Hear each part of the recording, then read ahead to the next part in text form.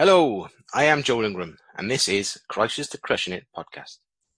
Let's dive into this week's talk, and I'll help to increase perspective, expand perception, and allow you to change your reality.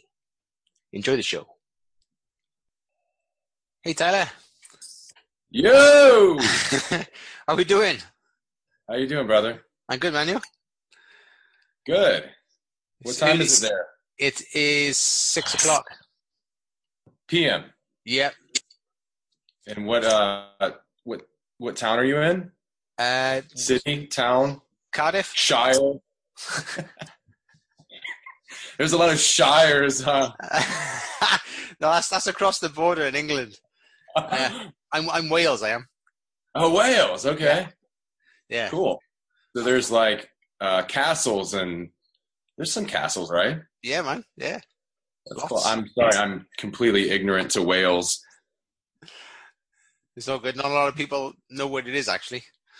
But, they usually think I sound Australian or Irish. Yeah, a little Irish. I wouldn't think Australian. You're way too what's the word? You're not as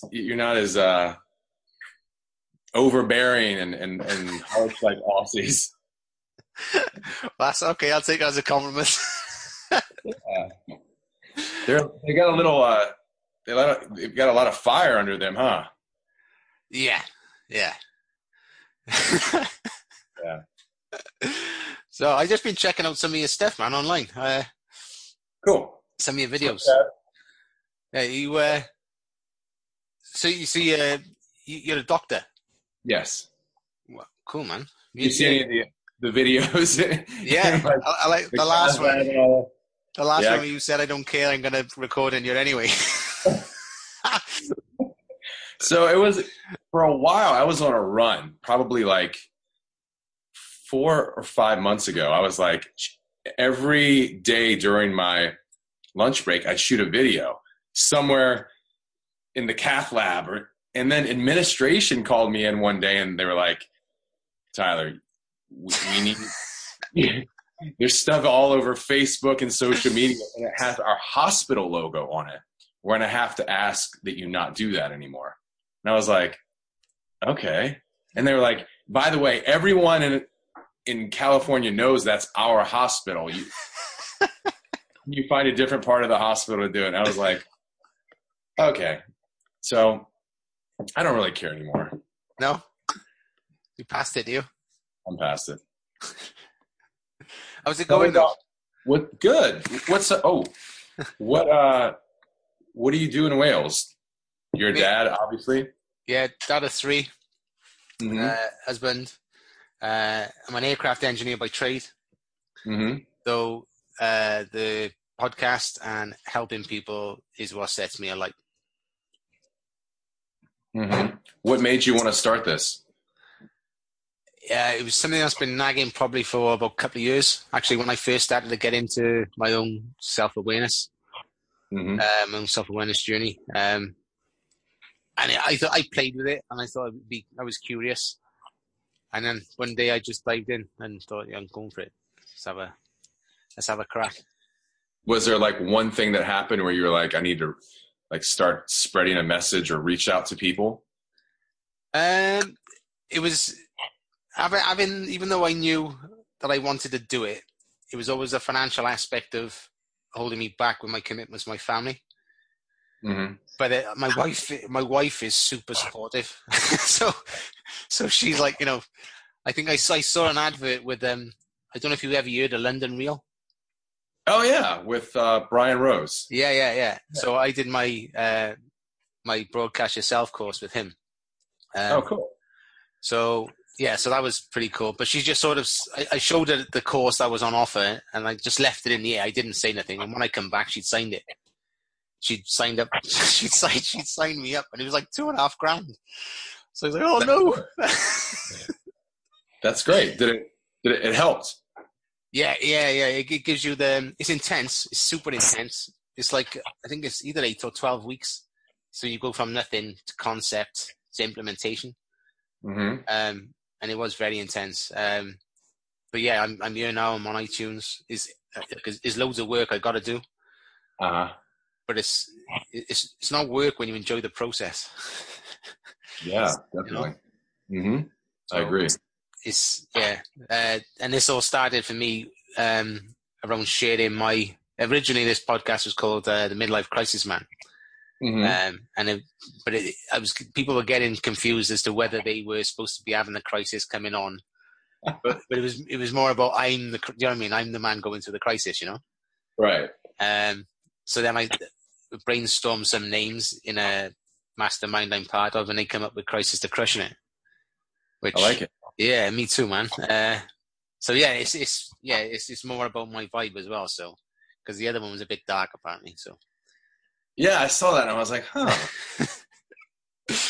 I'll have to ask him about that. So yeah, so a few years. My story is a few years ago. I sort of hit this where you start to question everything you do, and I become aware that I was just making things. I personally seemed to be making life difficult. And I was also aware that the things that were making it difficult were things that I had control over, but the things that were stopping me was in my head. You know? So I think the books I was reading got me to that point. But up until that point, I was just frustrated as hell and wasn't following anything through. I was into training, but I never stuck to anything. I never kept at it. I've had a big shift, so all for the positive. And I just want to get this message out there that people don't need to settle. You know, don't settle for mediocre when you can be freaking awesome, like, you know. That's my exact message. Really? Part of it, when people ask, like, what do you do?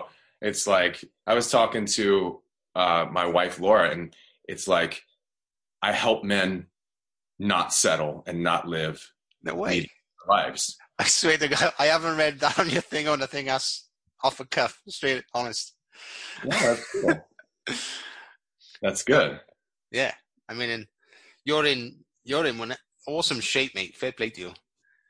Watching you training. Oh, thank you. Yeah. Yeah, I mean, thank you. I don't right now, I'm probably in the worst shape I've ever been in my entire life, but you know, it's peaks and valleys, you know? Yeah. Peaks and valleys. And a lot of this is left over from college football. Oh, okay. Right? Yeah, it kind of stays, I think it stays with you a little bit, but yeah. That's cool. So what have you got going on right now? I know you got a Stoked Life Wellness. Right. So do you want to just mix up and tell us a little bit about what's going on with that? So I know 1st of January is a big date for you. Yeah. So about 2 years ago, this is funny. You're talking about crisis, midlife crisis, or whatever that really even is. Some people define it as different things, but I went through very bad period. And so I'm in the medical field. I'm going through breaking up a relationship and basically going through a divorce. And I was like, something hit me and I was like, I hate my job. I hate it. Like, it's cool helping people and making money and all that, but I'm like, I hate it. And I was like, I did this really drastic thing. I was like, I'm going to go to business school for just a couple semesters and just see what it's all about. And so I paid this assload of money just to go to business school for a semester. And like, literally all I needed was the first week. They're like, what do you want to do? Like, what do you want to do? And I was like, they're like, what are you good at? So I kind of figured out this thing. They're like, what could you talk endlessly about on a Saturday night? And then what would your worst enemies say you're good at? What have you been doing since you were a child? And what have you been doing for the last 10 years of your life? And now you find the sweet spot in the middle. And I was like, what would my worst enemies say I'm good at? Well, they'd say I'm fit, I'm healthy, everything in that realm. I could talk endlessly about health, fitness, nutrition, that sort of thing. And then I found the sweet spot. I'm like, I'm in the medical profession, but the healthcare kind of carries over into wellness, right? And I was like, and for 10 years, I'm carrying my bags around and everyone's like, what's in your bag? What do you eat, man? Like something's wrong with you. What kind of workouts are you doing? Because even you can eat chocolate cake and still, you look fine. And so I was like, okay, I need to turn this into like a business. And somehow, I heard all these people saying stoked. And I remember stoked saying it even, in high school and college. And I'm like, I just want to be stoked about life again. And that just kind of came on the stoked life. And I thought, okay, I'll coach some people who come to me and say, hey, this isn't free anymore. Let's, first it catered towards medical people who are super busy. And I was like, medical people they're not on social media that much. So then it I was like, I'm a dad. Like there's loads of dads that are coming to me that need help. And it's I used to do like more one-on-one coaching, but I realized you can give these people loads of information. You could give them the best workout, the best nutrition, follow up with them every day, get on Zoom calls. But you know what? Kind of like you mentioned earlier, you're still not going to do the work. Right? Yeah, I hear you.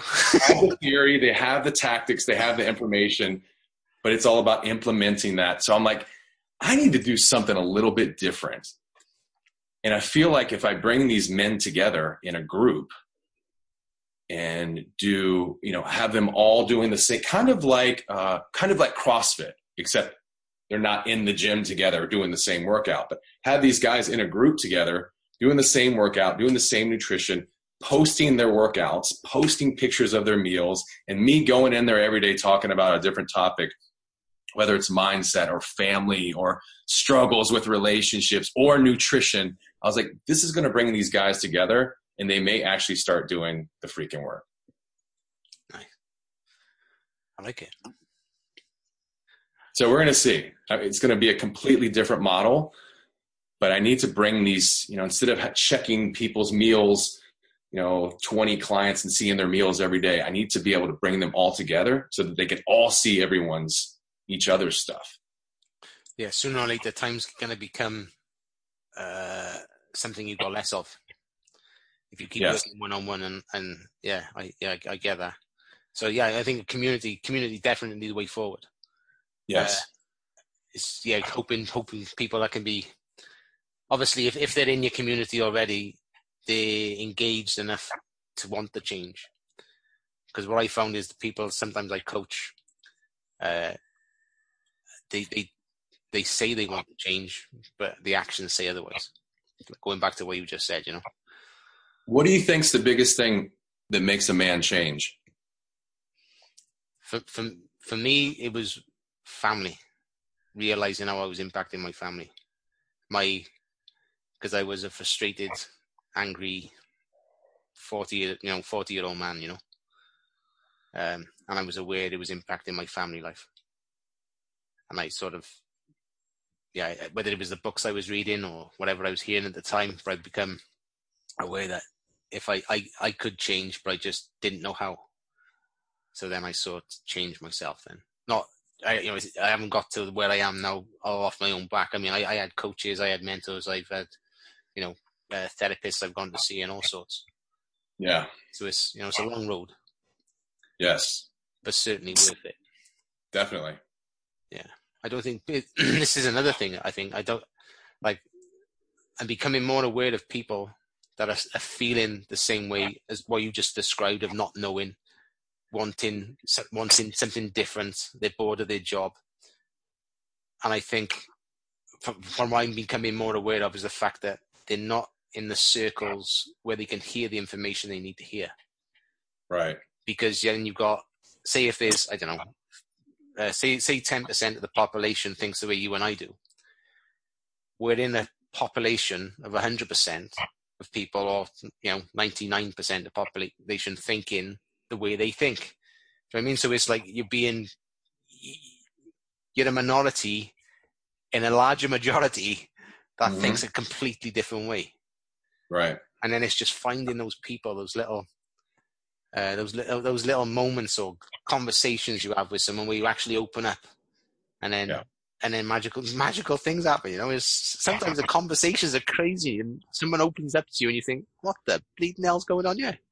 Yeah. And then you just get it. They start spewing on you, and then it all comes out, and then a conversation will start. Then.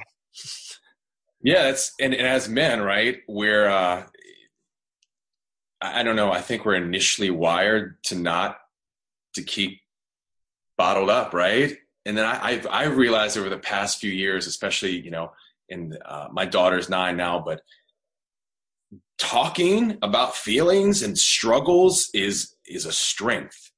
It's not a weakness. Like it's being vulnerable. It's a strength. And some people may say, "Oh my God, this guy's." He's constantly talking about his feelings, but the alternative is that you bottle it up, and then you burn things to the ground. And I think that alternative, that's not a good option. No, I can. So glad to hear you say that, and the more people I talk to, men that are open to this, the more I'm realizing the empowerment of talking about it. I actually bottle my feelings up, basically my thoughts about issues and things, to the point where I made myself ill. Have you ever had a cluster headaches? Of course, yes. Yeah. So I used to suffer with them, like bad, debilitating. I couldn't speak. It was horrendous. I mean, kids see me crying and all sorts. And then one day, something happened in work, and I just spoke my mind instead of keeping a cap on it. No, I wasn't aggressive or anything, but I just spoke how I was feeling. Mm-hmm. What normally would have resulted in me having to go home from work, I was fine. So sort of the link came then through that awareness of doing it and realizing nobody died, nobody got sacked. I just thought, okay, if it's that easy, I'll do it again. And I've kept on doing it. That's good. Amazingly freeing. It is. It's liberating, isn't it? Oh, I tell you. Yeah, it's probably one of the most empowering things I've ever done. And I wish I'd been there sooner. And I don't know why I wasn't. But everyone's journey is different, I guess. I don't know. For me, I think it's like a cultural, societal thing. If you talk about your feelings, you're not going to be that strong, tough guy that everyone needs you to be. Yeah, I think you're right there. Yeah. I think this is down to conditioning probably from children, big boys don't cry. That's right. Yeah. Yeah. I think that's part of also why, I'm kind of changing the model of, bringing these guys together and knowing that they need a community, a culture, environment, because, I've had these guys in my group and I work with them for 4 months and they get insane results. But then as soon as they're done, I see them posting on Facebook and I'm like, oh my gosh, what are you doing to yourself? And then they're like, they contact, they're like, dude, I need your help again. And I'm like, what happened? I gave you all the information, all the tools. They're like, as soon as I was done working with you, things went to shambles. I'm like, okay, these guys, they need the environment.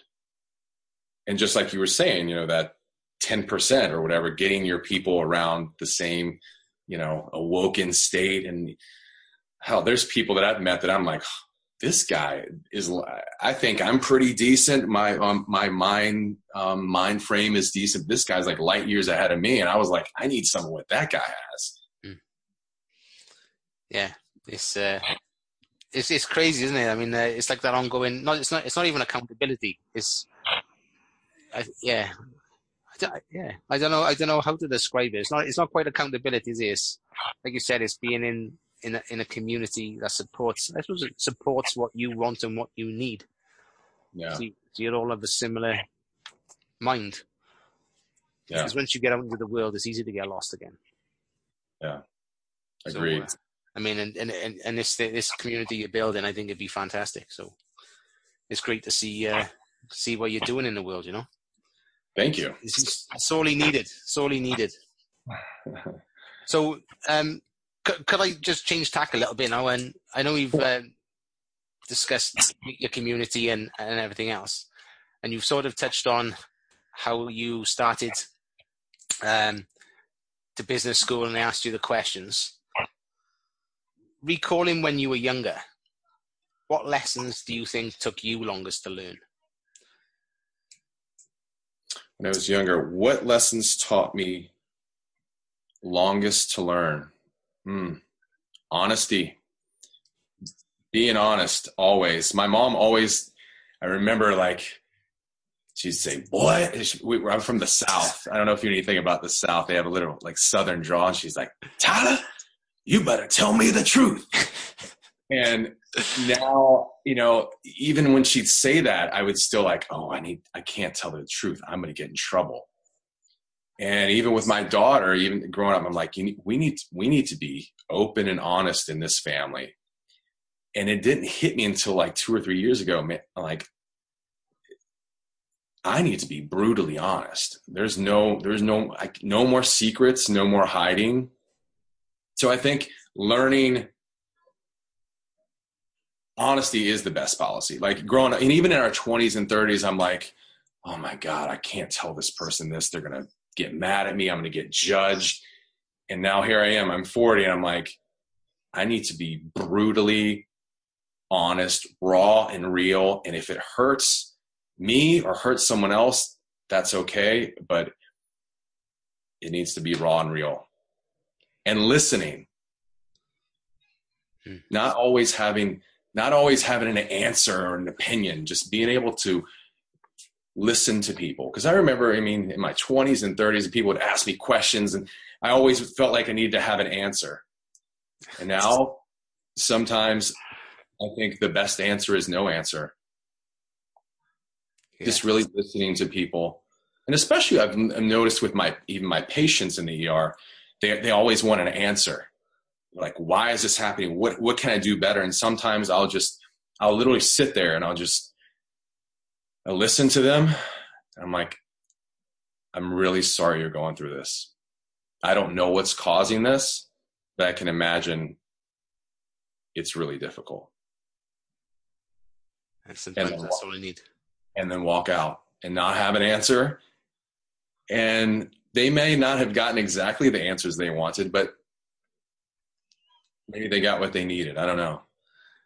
I think there's a lot to be said for that, because that's, you know, you're engaging with them in a compassionate way where they know that they're being heard. Yeah. You know, and that's powerful. That is, especially, I mean, I couldn't even begin to imagine some of the stuff you've seen and gone through. So to be able to deliver it in that way where they can feel that somebody's listened, heard, and felt them. Do you know what I mean? And not left them thinking, well, what the bloody hell do I do now? Do you know what I mean? And yeah, you sort of, and especially if it's that type of delivery, it's very calm and confident. Do you know what I mean? It's almost like a suggestion of it'll work out, or do you know what I'm saying? I've come a long way. Believe me, it used to be like I had to have an answer. Yeah. There's got to be an answer. They're asking questions. I need to give them an answer. They deserve an answer. Sometimes just listen in silence is the best. I like that. That's good. You mentioned something there which was quite interesting. You mentioned about being judged. So, and the need for giving questions or being honest and then being judged. I wonder how many people are going to listen to this and actually aware that their fear is they're being judged. And once they do become aware of it, I think the first question is, how do you get past it? So how do you think you got past that fear? I don't know that I'm past it. There are days where literally people could say, I mean, as you know, being exposed like this, like your podcast or me being on social media and with my shirt off and trying to help dads I mean, I have some people saying some pretty not great things about me. And I remember 2 years ago, I'd go, how, or even in the ER, I'm like, how could I try to help someone maybe I didn't do the best job, but they're saying bad things about me, or that cocky white boy, or that guy's on steroids, and I'm just like, oh my God, how could they think that about me? And I remember thinking, this is not new. I've had this my entire life. In high school, it was like, I was always concerned what people thought about me. And even though there's something in the back of my head saying, people said, you need to not care what other people think. But how the hell do you do that? And I think I'm not even there yet, but I get a little bit better every day. And it really comes,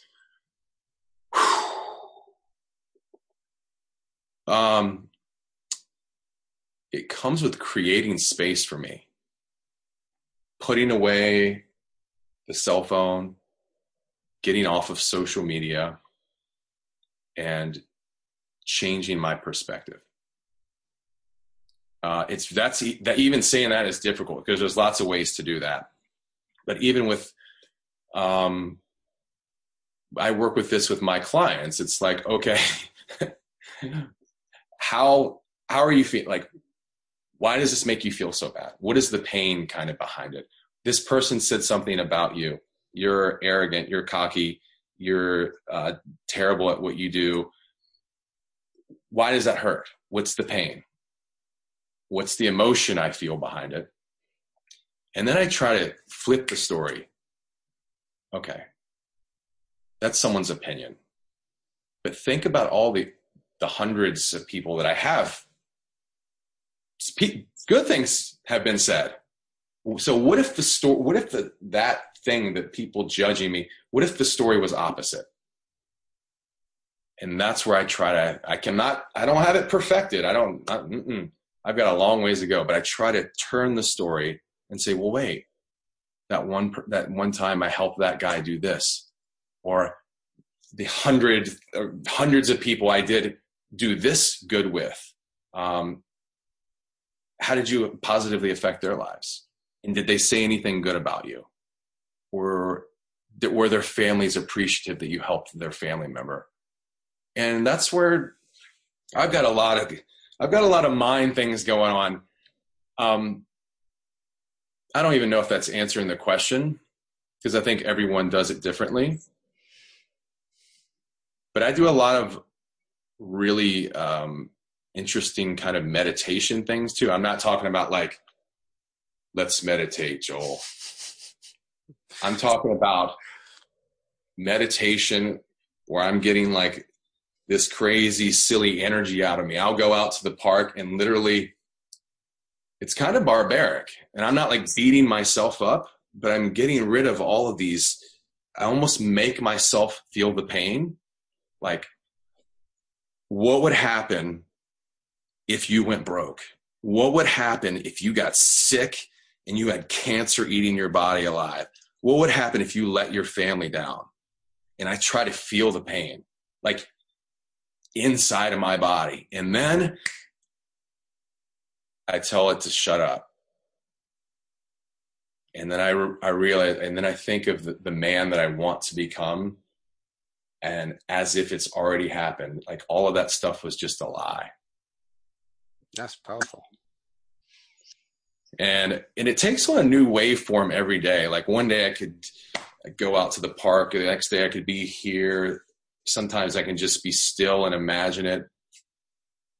But it's pretty powerful. And I don't know what to call it, but it helps to put those voices, those stories, those judgments, kind of put them all aside. Yeah, I've never heard it framed and suggested the way you've just done it. Because I imagine which part? So the fact that you actually take yourself to the point where you're feeling the pain, and you probably emotionally engage in it. Yeah. Which means you're in it. Do you know what I mean? So we're emotional creatures. So if you're emotionally engaged, then you're feeling it. And then to be able to say, okay, you're done now, go away. Yeah. Then anytime you get an emotion you don't enjoy, you can either process it or tell it to go away. Yeah. And it's kind of using pain as as fuel. Mm-hmm. And when I asked you, what do you think changes a man? I think pain changes a man. I think trauma. You said my family, but really, what's behind that? I was going to say, what I was going to say was the fact that when the pain is greater than the current circumstance, that's what I was going to say. But yeah, I framed it as family, but yeah, that's what it was. It was the pain was too much to bear and I needed to change. I think pain and trauma, that's what changes men or human. Women, I don't know. I would say, I don't know about women. I can't say, but I know men. Yeah. But the judgment thing, what do you think's the biggest, how do you deal with judgment? Pretty similar to yourself. I found a place where in the mornings I can get up and I do my yoga.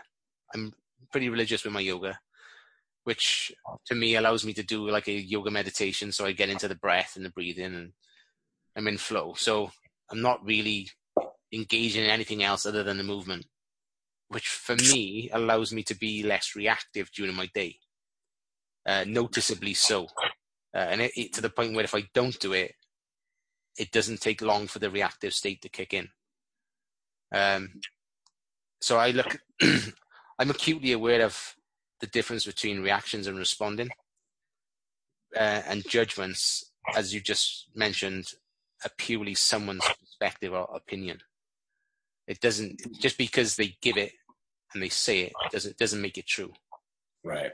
You know, that's going from my background of NLP and what I understand and what I've learned. It allows me to flip it and get a new perspective, and it's not always nice to hear. In fact, some of the greatest growth I've had is from people giving me their opinion and then feeling the anger and the frustration that goes with their comment, and then being indignified and offended and everything else. Yeah. And then the one of the greatest parts was when somebody said something to me and I was really, really super pissed with this guy. I was really, really cross. And I actually went in, I said, okay, so for him, that statement is true. So what about me makes him think that statement is true? And what I meant was I had to look at myself and my actions. And I found my frustration and my anger was because there was an element within my day that allowed that opinion to be. Do you know what I mean? I could see where, reflecting on my own behavior through the day, I could say, well, okay, yeah, I'm doing what he said there. Mm-hmm. Yeah. And then, so what I did was I removed that behavior. I took it away. And then the next time he said something to me, it just went right over my head. Mm-hmm. Because I'd eliminated the behavior that he was pointing out to me. Interesting. But I think that's really great of you, because you said the word awoken or awaken, but a lot of people would not be able to see that behavior and eliminate it, or at least eliminate it for a day or two, right? Because if we eliminate it forever, like, wow, we've gotten rid of a bad habit. That's really hard to do. But at least we can be aware, right? I mean, it is. Yeah. Like, oh my God, I need to stop doing that shit. This is really affecting me. Other people that are noticing it, but it's really difficult to remove a behavior. Yeah. I think. Oh yeah. But the fact that you can do that and even know to do that, it's really, man, that's admirable. Actually. Yeah. Well, I'll take the compliment. Yeah, I said I haven't got it down, but I think that just comes through self-awareness and sticking at it, and not, again, pain. I didn't want that person saying anything to me again that made me feel the way he made me. Because obviously, so let me backtrack. Nobody can make you feel anyway. You make yourself feeling the way you do through the stories you tell yourself in your head. So I didn't want to put myself through that anymore. So the pain was too much. So I decided that's enough. And I try and look at most judgments, opinions, perspectives that way. If someone's particularly difficult with their opinion or the way they are, I tend to just show them compassion, because generally when people act out or are difficult, they've got bigger issues than work. Agreed. You know? Agreed. Part of you said your meditation yoga. There's part of right before my little ritual that I told you, where I put myself through the pain. And you're talking about NLP. I literally can't believe it. Oh man! I literally tap on my chest like a wild animal, and I say, I don't give up about what anyone thinks about me. And I say it over and over. I don't give up about what anyone says about me, just like this. And all of these negative things,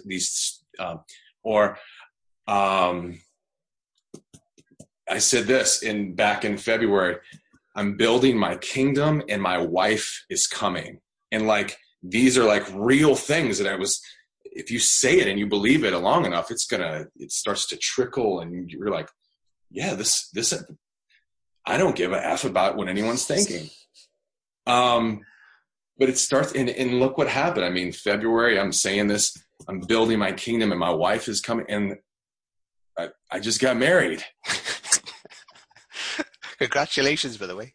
Oh, thank you. Yeah, it was incredible. But that's part of my meditation. And it's not yours as yoga or in deep breathing or whatever, but there's lots of different meditations, right? Oh yeah. A lot of people think it's just sitting and breathing and being quiet, but boy, that's when I got that out of my head and I was like, wait, I can actually move and pound on my chest and envision like me on the top of a mountain crushing all these stupid stories. I'm like, that's a really good meditation.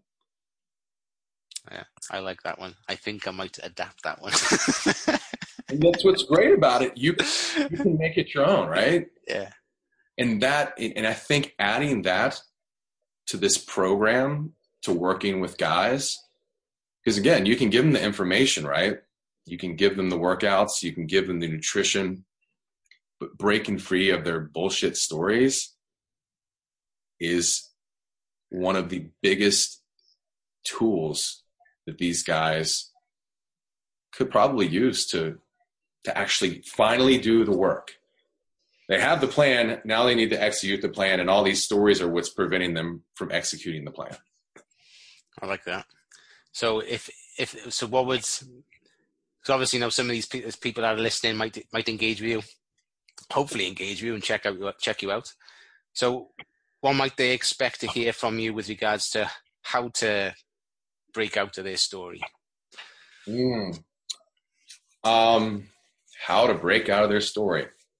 Well, that kind of goes back. I think it's going to start adding some of the things that I add, like, okay, you can go to the gym and you can eat this way, but you also need to you need to go for a walk in the morning, put your cell phone away, make some more time for yourself. Cause I think you got to put number one, if you got to invest time in yourself before you can invest it in the people at the workplace and your family. And love it. It's like you got to feed the king first before you can feed the kingdom. And creating the space, whether it's in, meditation or bringing these people aware that, okay, you have a problem in your head. How does that problem make you feel? And what is that story? And now how can we flip it? What if the opposite was true? Just kind of like we talked about, but trying to give them a tool similar to that so that when it happens at work or at home or their partner or their wife, they can just take a deep breath. Maybe they'll get to the point where they can walk away and say, okay, I know my triggers now. I mean, I still don't know all my triggers. I get triggered as shit every day. And I'm like, but me knowing that, okay, I'm getting triggered. Oh my God, these stories are going crazy. All right, I just need to take a step away. I need to kind of tap in and see what this is all about. Yeah. I don't have the exact tools for that, but I know that it goes something like that. Yeah, no, I think you're spot on, because my biggest moment of clarity came when I joined a mastermind, and one of the first things they said, I was severely depressed at the time. And my doctor said it as well. He was going to put me on antidepressants, and he said, "So, what are you doing for you?" And I said, "What do you mean?" He said, "Well, what are you doing for Joe?" And I said, "Well, I get up, go to work. I work overtime until 6, 7 o'clock. Come home, see the kids, have my food, go to bed." And he went, "Yes. So, what's Tuesday look like?" It's like Tuesday was the same. So, because you go all in, and everything's going, and all your energy is going into other things. But being able, because it sounds right, it still niggles with me, like this super selfish. Do you know what I mean? It sounds super selfish, but once you understand that you can't fill anyone else's cup until you filled your own, was and even knowing that now, it still bothers me that it still sounds selfish. But that's the story, right? Yeah, 100%. That's Yeah, the story. yeah, yeah. But yeah, no, I think with anyone, you have to invest in yourself, love yourself, put the time in yourself. And it sounds selfish initially, it does, but then you're like, wait, a little bit of selfishness to pour out loads of love and compassion and time and energy. I think it's a great trade-off. Oh, 100%. Yeah, totally agree with you. Yeah, I'd never go back, and I carve out time for myself now by like walking to work and having time to listen to an audiobook on the way in, or we go to the gym now, so we're going back to the gym and just making that, even if it's half an hour, I get up early, I do my yoga. So yeah, it's crazy the difference that can make to your life when you actually do it consistently and regularly on a constant basis. And I think a lot of people were so stuck in certain like habits, routines, and oftentimes we have to just break these old routines and habits. Like your yoga, when you don't do your yoga, you feel like shit, right? Yeah. Right. Same. Like there's so many rituals and routines and habits that we need to stop the old way and add something new.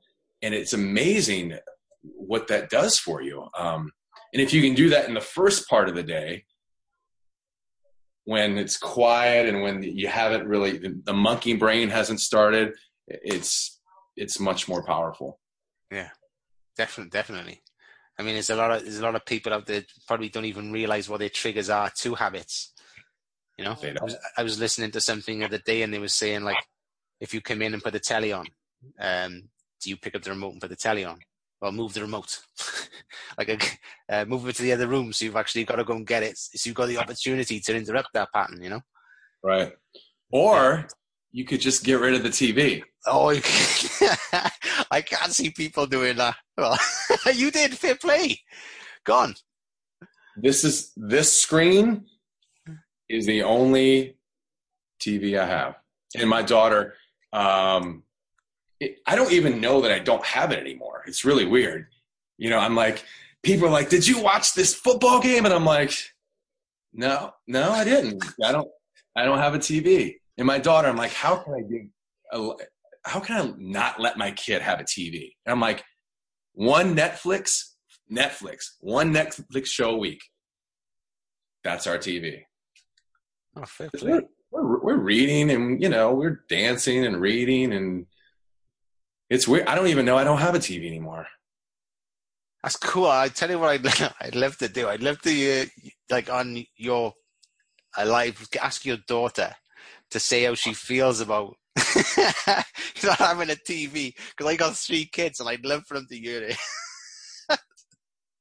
That'd be interesting, man. That's brilliant. Fair play, man. That's awesome. Because, we got rid of them from our bedroom because we're big into our sleep. So we did the entire ritual with the sleep habits and got rid of them from our bedroom. So it's like we got rid of them from our daughter didn't have when our youngest son had when that went. But now my eldest son is 14 and he's into his Xbox. Oh. So it's this type of phase, where it's like So yeah, that's what I'm currently going through with him at the moment. Like, so Let me ask you this. You said, what do you think about you talking about sleep habits? Us crazy adults who sleep. Do you sleep with your cell phone in the no, room? it's in the room, but it's sort of in the corner of the room out the way. This has been a game changer for me. Putting the cell phone outside of the room. Like, I, I don't, it's weird when it's there. And even if you have your excuse for having it in there is because that's your alarm, right? Yeah. That is mine. And then I noticed when I'd wake up, I just kind of like check it real quick and then like put it back down. I didn't realize how it was negatively affecting my sleep. So Laura, my wife, and I'm like, what if we put the phones just outside of the room? And I battled with it. I'm like, oh my gosh, what's going to happen to me? Well, I'll tell you, if I wake up now, like now it's just like, oh, it's not, there's, and I hear the alarm going on outside the room. All right, it's time to get up. And I go out and turn the alarm off. And I'm game changer, man. Yeah. Yeah. Unbelievable. We had alarms, but my daughter nicked one. So the phone come back in because then she had pinched the alarm clock. So I got to get another alarm clock. But you're right. That for me was a big difference because having to get up to turn that alarm off meant when I turned it off, I was right next to the sink, which meant I could clean my teeth straight away. And so the day begins, it's just those triggers, putting those little things in, the little cues in place. Yeah. So yeah, it's super, super, super powerful. You mentioned something just now as well, which I still find a little bit difficult to say, is that you love you. I mean, as men, we're not taught to even think along those lines. And I've done a little practice with the kids the other day. My eldest son was feeling a little bit low, and he was playing up.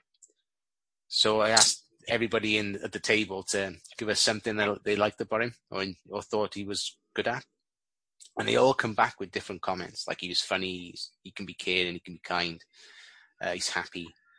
And when we read them back to him, he was like, "Yeah, okay," and he took it. And I said, "Right," and I gave him the sheet of paper. I said, "Right, now you read it." And he said, no, and he really got like real stubborn. He wouldn't read it. And then I said, come on. And then he started to read it. And as he was reading, he was choking up. Do you know what I mean? It was all emotion. And I thought, how have I allowed my son to not be able to process that emotion and understand his worth? Do you know what I mean? And I'm guilty of it myself because I struggle with saying I love you. I can say it, but it's something like it's mirror work in it. It's have you heard that saying, like saying things to yourself in the mirror? So yeah, all the time. So yeah, it's that's what I'm probably working on.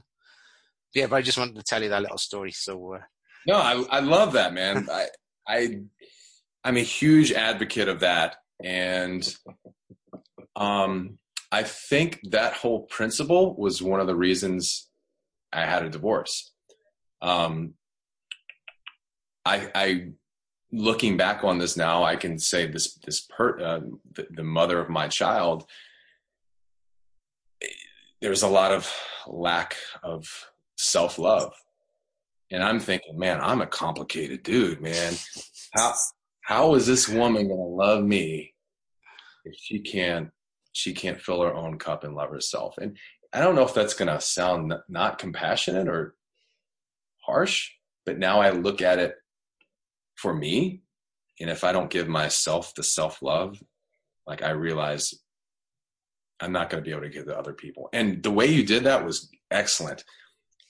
My daughter, she's 9 and she's kind of going, I don't know, I would say maybe some struggles, I think some confidence things, but she's like an incredible dancer and a roller skater. She won like the gold medal for her, for nationals in the US.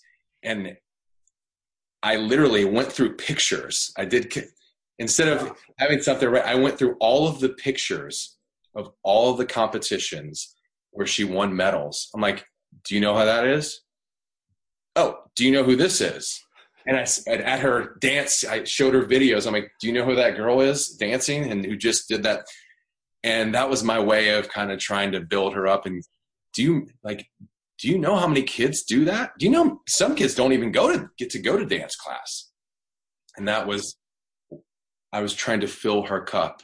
Yeah. Give her some tools to say, okay, when I'm feeling low, maybe I can look at a bank of pictures and say, wow, I've done a lot of stuff for a 9-year-old girl. But I like your way. I'm gonna have to. I like your way too. I love your way. It's kind of like what we did on Thanksgiving. We just kind of went around and said like, what are we thankful for? But you're doing it in a way to help your son, which is great. Like writing it down. I thought that was cool. Yeah, I definitely like what you just said there. So I'm gonna see if I can incorporate that too, because I'll never stop learning ways to motivate and influence the kids. Yeah. Okay. So you've obviously had some big changes in your life. So going from when you were a youngster to the next. So let's have a look. You mentioned college. So maybe go past college, however far you need to go, to another point of big change in your life. What's the story going on there for yourself? So maybe in your 20s, mid late 20s. I don't know if I'm going to answer this question correctly. I feel like, so being in the medical profession, literally that you become your environment, right? Right. So I did, I was in school for 8 years and getting out of medical school and going and practicing, and it was, I'm making money now, but I didn't really, that environment, it's toxic oftentimes. And so I'm in this environment and I'm thinking, I made it. I freaking made it. And I will say, in my late 20s, before I was a dad, I got involved in a bad environment, because when I was outside of the ER, I didn't have that you're in there and it's crazy and chaotic and adrenaline's going. And when I'm out, I'm like, I want adrenaline. I want chaos. And I got involved with some bad people, man. I mean, some people would say, oh, they're just partying and whatever, but I did. And I was finding other ways of giving myself adrenaline, and it was in the form of chemicals. Okay. And I remember, I can tell you all the way up until till my mid 20s, 27, I'm 40 now. I was thinking I would never do drugs. What are you doing? That's the stupidest. I see people overdosing in the ER. Like, I don't know how you could do that to yourself. And I found myself doing it. And I'm not talking marijuana, man. I'm talking like heavier stuff.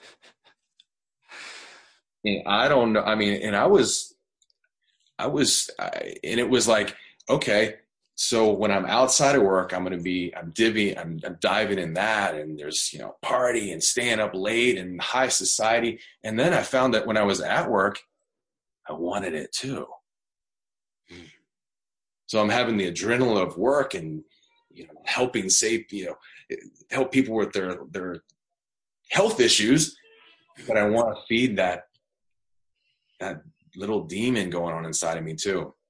And I tell you what, then my daughter was born, and I was like, what the hell are you doing, man? Like, you're going to massively destroy another person's life. Like, what if something happens to you? If you do too much of that stuff, and I thought I was like, I've got this. I can control this. I'm strong. I'm strong enough. But I'm like thinking, oh my God, that was a stupid story I was telling myself. But she really changed my life. Her being born and me going, okay, dude, you've got another human that you're responsible for. You need to let those those people go, those friends, it sucked too. I even, you let some people like that go in your life, and they judge you. They judged me. Oh, you're too good for us now. Oh, Woo. that's a good one. That was, for me, that was painful though. But the biggest thing, I think I've already mentioned it, that caused change was over 3 years ago when I went through a divorce. And I realized, man, I thought life was good. And now life is, you're talking about darkness. I was in the drizzling shits of life. And I was thinking about going, you've ever heard of the San Francisco Bridge? Yeah. Oh, right. Yeah. Yeah. I wanted to be there. No way.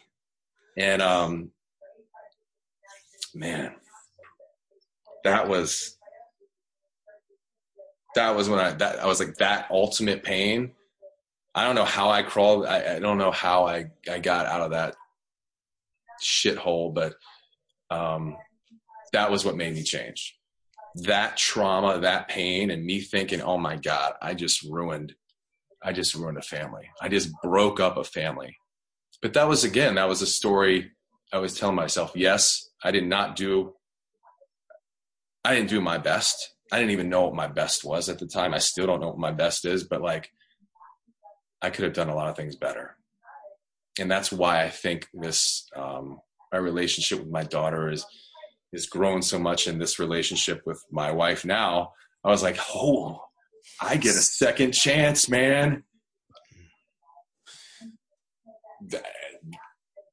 And I did everything different. And it's still far from perfect, but there's this thing, it's this voice that says it's never too late. Yeah. It's never too late. You obviously grabbed that with two hands. Oh, dude. It's never too late. And things are still tough sometimes, but I have a lot, there's a lot of, as humans, we like to look at all the bad stuff, right? Oh my God, my health isn't where it needs to be, my family, my money, that. But then sometimes we need to take a deep breath and just chill. And for me anyway, and go, I need to think about the things I'm grateful for. And you asked a question like 30 minutes ago, being grateful seems to put all the negativity and problems by the wayside. I think it's underrated. What do you think? Mate, it's part of my journaling routine. I end the day on my 3 gratitudes. Then I try and spin, like if I've had a particularly tough day or with like my boy's behavior or something, I'll still make myself thankful for him, so I can lose the resentment towards the behavior. So turn it into a positive. So yeah, it's super powerful, gratitude. I don't know how many people actually do it. That's the thing. I mean, it's all over the self-help groups and everything, and do they do it? I don't know. I mean, I got friends in different masterminds that they're posting daily what they gratitude, and I sincerely believe that those people they're that way, they're geared that way. But like people in my works that are maybe becoming more self-aware, I don't think they're doing it as religiously as they should be doing it, which is daily. Do you know what I mean? Yes. Think of how many, especially yourself in your shoes. I mean, I remember my dad, he used to say, if he used to walk past a cemetery and I'd say I'd had a shit day, my dad would say, there's plenty of people in the graveyard that'd love to be where you are. Yeah.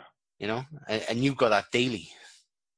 That's seeing all types of messed up stuff. I wouldn't know where to start. But yeah, great gratitude. And I remember thinking, if I had to think about when someone first told me, man, you need to just write in your journal the things you're grateful for. And I'm like, oh gosh, that sounds so, it's going to take up too much time. And it sounds silly, but now I mean, even on these little mini walks when I'm at work and my head's going, my brain's going crazy. I'm like, oh man, I'm so thankful just to be able to go for this walk. I'm so thankful just to wake up this morning. I'm so thankful for my wife, my daughter, so thankful for this nutritious food. I mean, I'm so thankful for my experiences.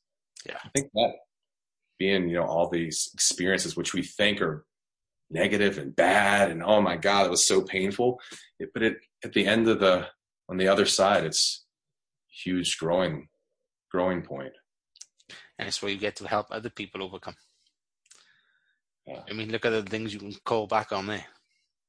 Yeah. That's massive life experience. Yeah. That's pretty cool. I like your beard, man. It's going a little bit badgery. Gray on either side. Yeah, I'm not going to lie.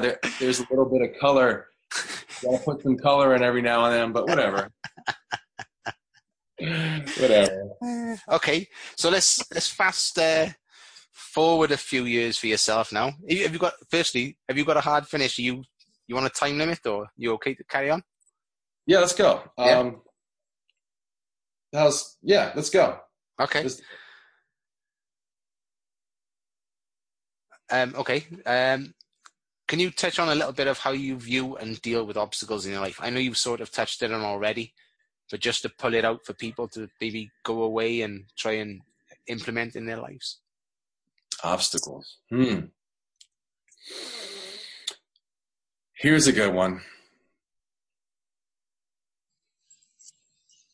You can't be scared to ask for help. I like that. And oddly enough, I did that last night with my wife. But I was just talking to my wife last night, and man, I remember thinking, as men, we think we have an answer. We want to fix stuff all the time, and we have answers, and we're strong. We can get through this. But realizing that, like, okay, this is something I don't know the best way to get through this. And I know I need to do something about it. And I don't know if this book is going to be able to help me. And I don't know if this conversation with this person, they brought some nice insight that I can think about, but actually really asking for help. I think that's powerful. And I think as men, we don't do it enough. So a real obstacle like that, something you really want to get to the bottom, I think asking for help. I think people would be surprised if they ask for help, the response from other men, even if they're not very self-aware. But it's just losing that bullshit of, I'm a man, I can do it on my own. I know that's probably not as deep as you wanted to dive on that, Joel, but asking for help. And I've realized for myself, sometimes it's that simple. Like, I've tried to get through this by myself. The stories are going crazy. I don't know the next step, or the next step it's not working the way I want it to. I need to ask someone. I need to talk to someone. I need to ask for help. Cool. Okay. Okay, so on to the next one then. So, looking back into the future, can you tell me a story about something that amazed you and being amazed wasn't what you expected? Talking about in the past. Yeah. So something that maybe started out as a negative or turned into a positive, or something that inspired you, or something that motivated you, or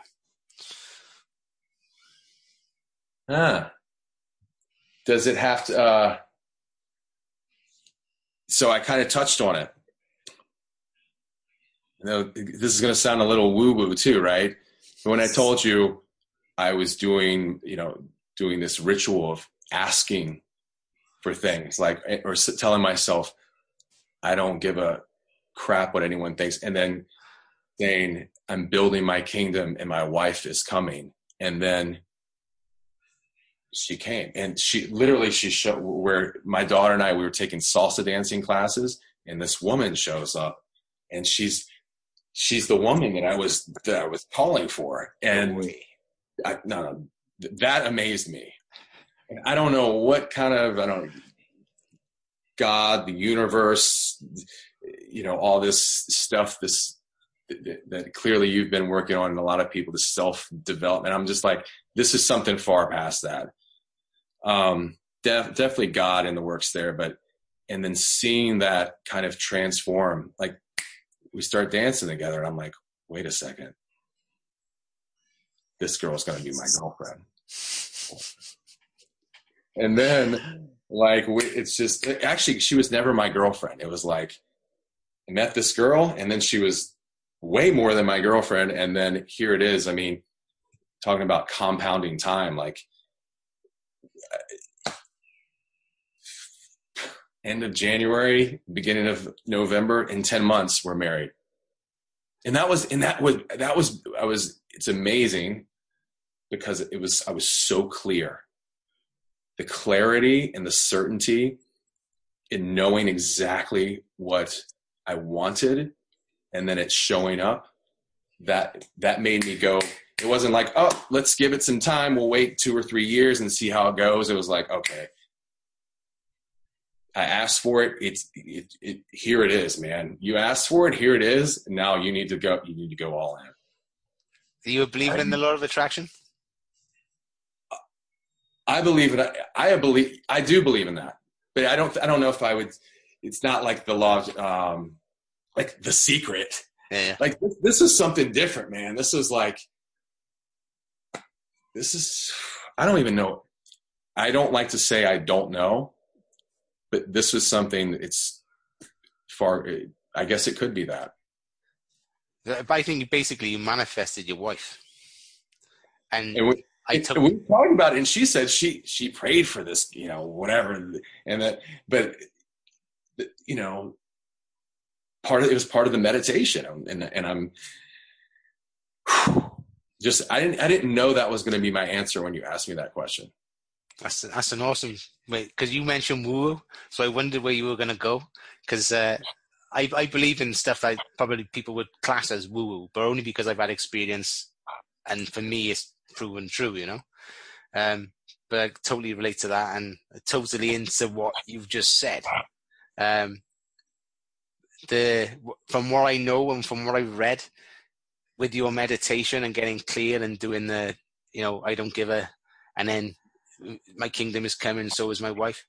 You must have been engaging in the thoughts and the emotions of those things, and basically you brought them into the now, and that's freaking awesome. Just think of the potential of that. I mean, if people could actually, it sounds crazy. People are going to watch this or listen to this and think this is these guys are absolutely mad, which is fine. I'm okay with. I've come to grips that I'm crazy. I'm not psychotic, but I'm crazy. But when you asked me that question, I was initially thinking my daughter coming into my life and how that really changed me. But then I was like, no, just think about the most recent thing, which is, I mean, that story. It's just like, I'm going to be able to tell people this story, and it's endless, and it's powerful, and it's true. I mean, me thinking to myself, oh my God, what am I doing in this park, or what am I doing in this garage, pounding on my chest? And then there she is. And I'm like, okay, dude, you can't, here it is. Here's your second chance. You asked for it. Now, what are you going to do with it? So what did that look like then? So how did that go once you'd made that decision? Well, I didn't even tell her until months later that I was like, when we met, I knew you were going to be my girlfriend. But it wasn't even like, this is my girlfriend. This is my woman who ultimately is going to be my wife. We started like voicing, so the main thing in that was being what we talked about earlier, completely honest about everything. No hiding, raw and real. We talked about that in the first conversation, and just that's liberating. And the fact that we could be free and liberating, and we both showed up. We were both, when we said we were going to do something, we did it. And us continuing to do that over and over, I think we were both like, oh, yeah, this is it. And then I was in the place where I'm like, I'm 39. I don't need any more time. I know what I want. The clarity was right there. I was like, okay, we'll let a little bit more time pass, and then it's time to make it happen. Me too. I can't wait to start beating my chest tomorrow morning. We'll talk more about that. Definitely. Okay. So that's truly an amazing story. I'm glad you shared that. So looking into the future now, a couple of years, maybe 5 to 10, what's the craziest, most exciting thing Tyler Stanley could be doing? Okay. This is easy. So I'm giving myself, I won't say the exact, actually I will. I'll profess this. Within 2 years, I'm going to be out of the medical profession and just strictly working with men, dads, helping them to reclaim health, fitness, and doing it by community and breaking through these stories. And I don't know exactly what it looks like, but I know it's strong, and I know it's powerful, and I know that men need this. They need it. 100%. There's a lot of people who need help, and I feel like men they're starting to reach. I mean, they've been reaching out, but now that I think relating to knowing that you can relate to these guys' feelings, you probably know this too, like knowing that you're experiencing the same struggles they are, it makes them want to ask for help more. They're like, oh man, he's a lot like me. He goes through the same stuff. Maybe he can help me with this. I talked to a guy yesterday, and like he's great in business. He's fair in his relationships, and he sucks in his health.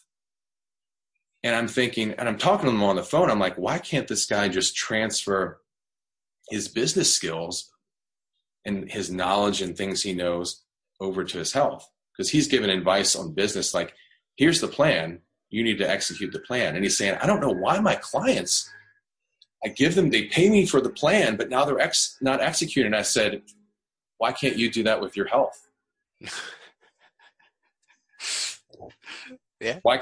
And he said, I just needed to pull my head out of my ass and ask someone for help. And I'm like, why did you pick me?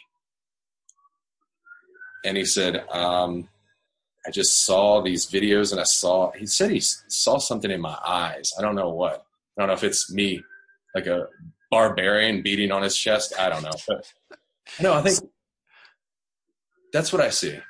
Helping men and helping dads especially with their health, and knowing that they need to pour that energy into their own cup so they can give out to the rest of their family, their partner, their kids, have energy in the workplace. I think that's what I see. That's what I see when I'm on top of the mountain at the end of my meditation. I like that. I think I know you're going to get there. If you've manifested a wife, you can manifest anything. So, okay. So brilliant. I can't wait. How about you? Where do you see this podcast going? Okay. So 5 to 10, I see myself coaching full time.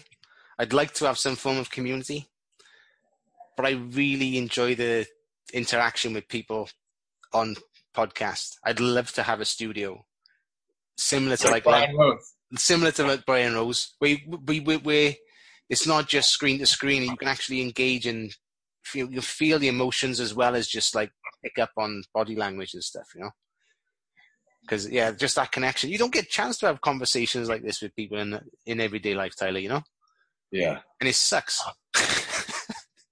Do you like it? I love it.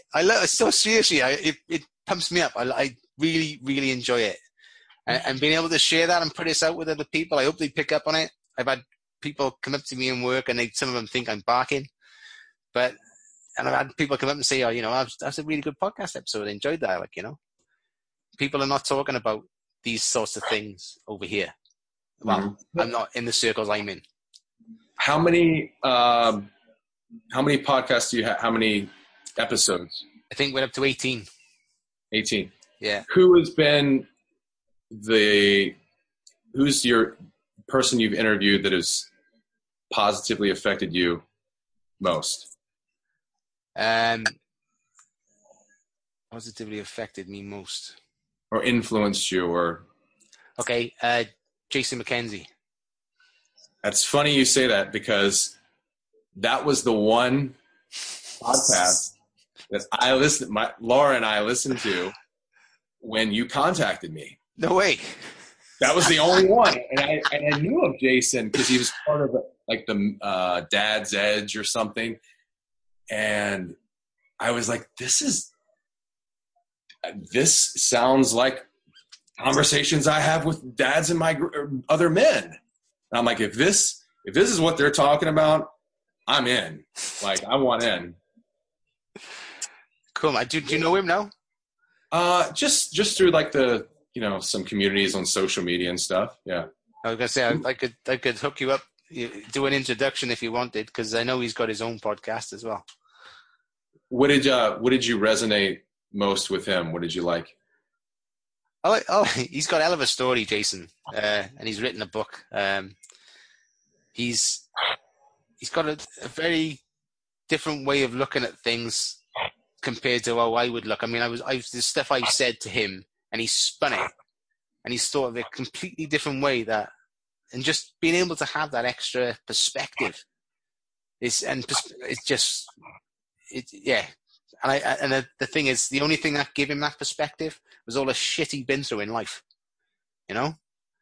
So the shittier things you've been through, the more perspective you can call on, then yeah, man, it's super powerful, and people don't always realize that the struggles and the adversity is where all the lessons and all the growth is, Yeah. But I think that a lot of that comes with reflection with age. Yeah, I agree. No, I definitely like that podcast. There were a lot of things he said and talking about his daughter, and I'm like, man, I feel like I'm in the middle of this conversation with you guys. So I really like that. Cool, man. Yeah, I did. I really, really enjoyed today talking to you. I hope you stay in touch. No, for sure. Definitely. Cool, man. Cool. So, okay. So would you mind telling my audience where they can find you and on what platforms? Oh my goodness. So Instagram, Tyler Stanley _dadbod. Stoked Life for Dads on Facebook, and www.stokedlifewellness.com. And there you have it. And then the 30-day challenge for men starting January 1st. Oh, tell us more. Yeah. So that's going to be kind of what we talked about. That's bringing the path. This is what I call the trifecta. Boop. The path, the identity, and the community. So the path is the easy stuff. That's the nutrition, the diet, the supplements, the workouts. The identity, that's what we talked about. Where are you now? Where do you want to be? And what do you need to do to become the man you want to become? And that includes the vision and the personal work, the stories and getting those stories out of the way. And then, of course, the other part, environment, the culture, the community. Bringing those all together. So we're going to start that January 1st. It'll be and I'm sick and tired of challenges. Like, I see all these challenges, 30-day challenge, and they kill you, they murder you in the gym, and they restrict your calories. And for men, we can't live like that. We can't eat like that. We need to eat and live according. We have a special hormone. It's called testosterone. But you hear that and you go like, oh, that's a bad word, but that's what we thrive on, and we need to eat that way, and we need to live lives that cater to that. And this challenge is just going to be that 30 days, but that's not where we're going to stop. We're going to keep going after that. That's just going to be kind of breaking the old habits and routines and adapting new ones. Okay, sounds cool. Of course, I'm going to put a link and everything on the when this goes out, there'll be a link on the Facebook and on my Shout Engine and on iTunes to your stuff. Yeah. Cool. Cool, man. Awesome, man. Well, I'm excited. Thank you so much, Joel. I appreciate it. No worries, man. It's been an honor to have you on. I've thoroughly enjoyed our conversation. So thank you for listening today. I hope you enjoyed it. My name is Joel Ingram, and I am a certified NLP coach. I help passionate, resourceful, and professional people who feel stuck and unfulfilled with aspects of life to rewrite their narrative and chronicle a new, engaging, and captivating future. Please subscribe if you found benefit. That's awesome. Yeah, man. Let me know if you need some help with your other endeavors, the gym, nutrition, all that. Okay, yeah, brilliant. Yeah, I'd love to. Yeah, I'll touch back in with you because I'm work in progress. I'm going to be posting some pictures soon, showing. I don't know if you can call it a transformation. My last photo, I looked ill compared to how big I was at one point. So, yeah, I will be tapping you up at some point. That's okay. Of course, man. Of course. Okay. Tyler, thank you very much, sir. Have a fab day. Thank you, too, Laura. I'll see you soon. See you soon, brother. All the best. See you, Joel. Cheers, Tyler. Bye.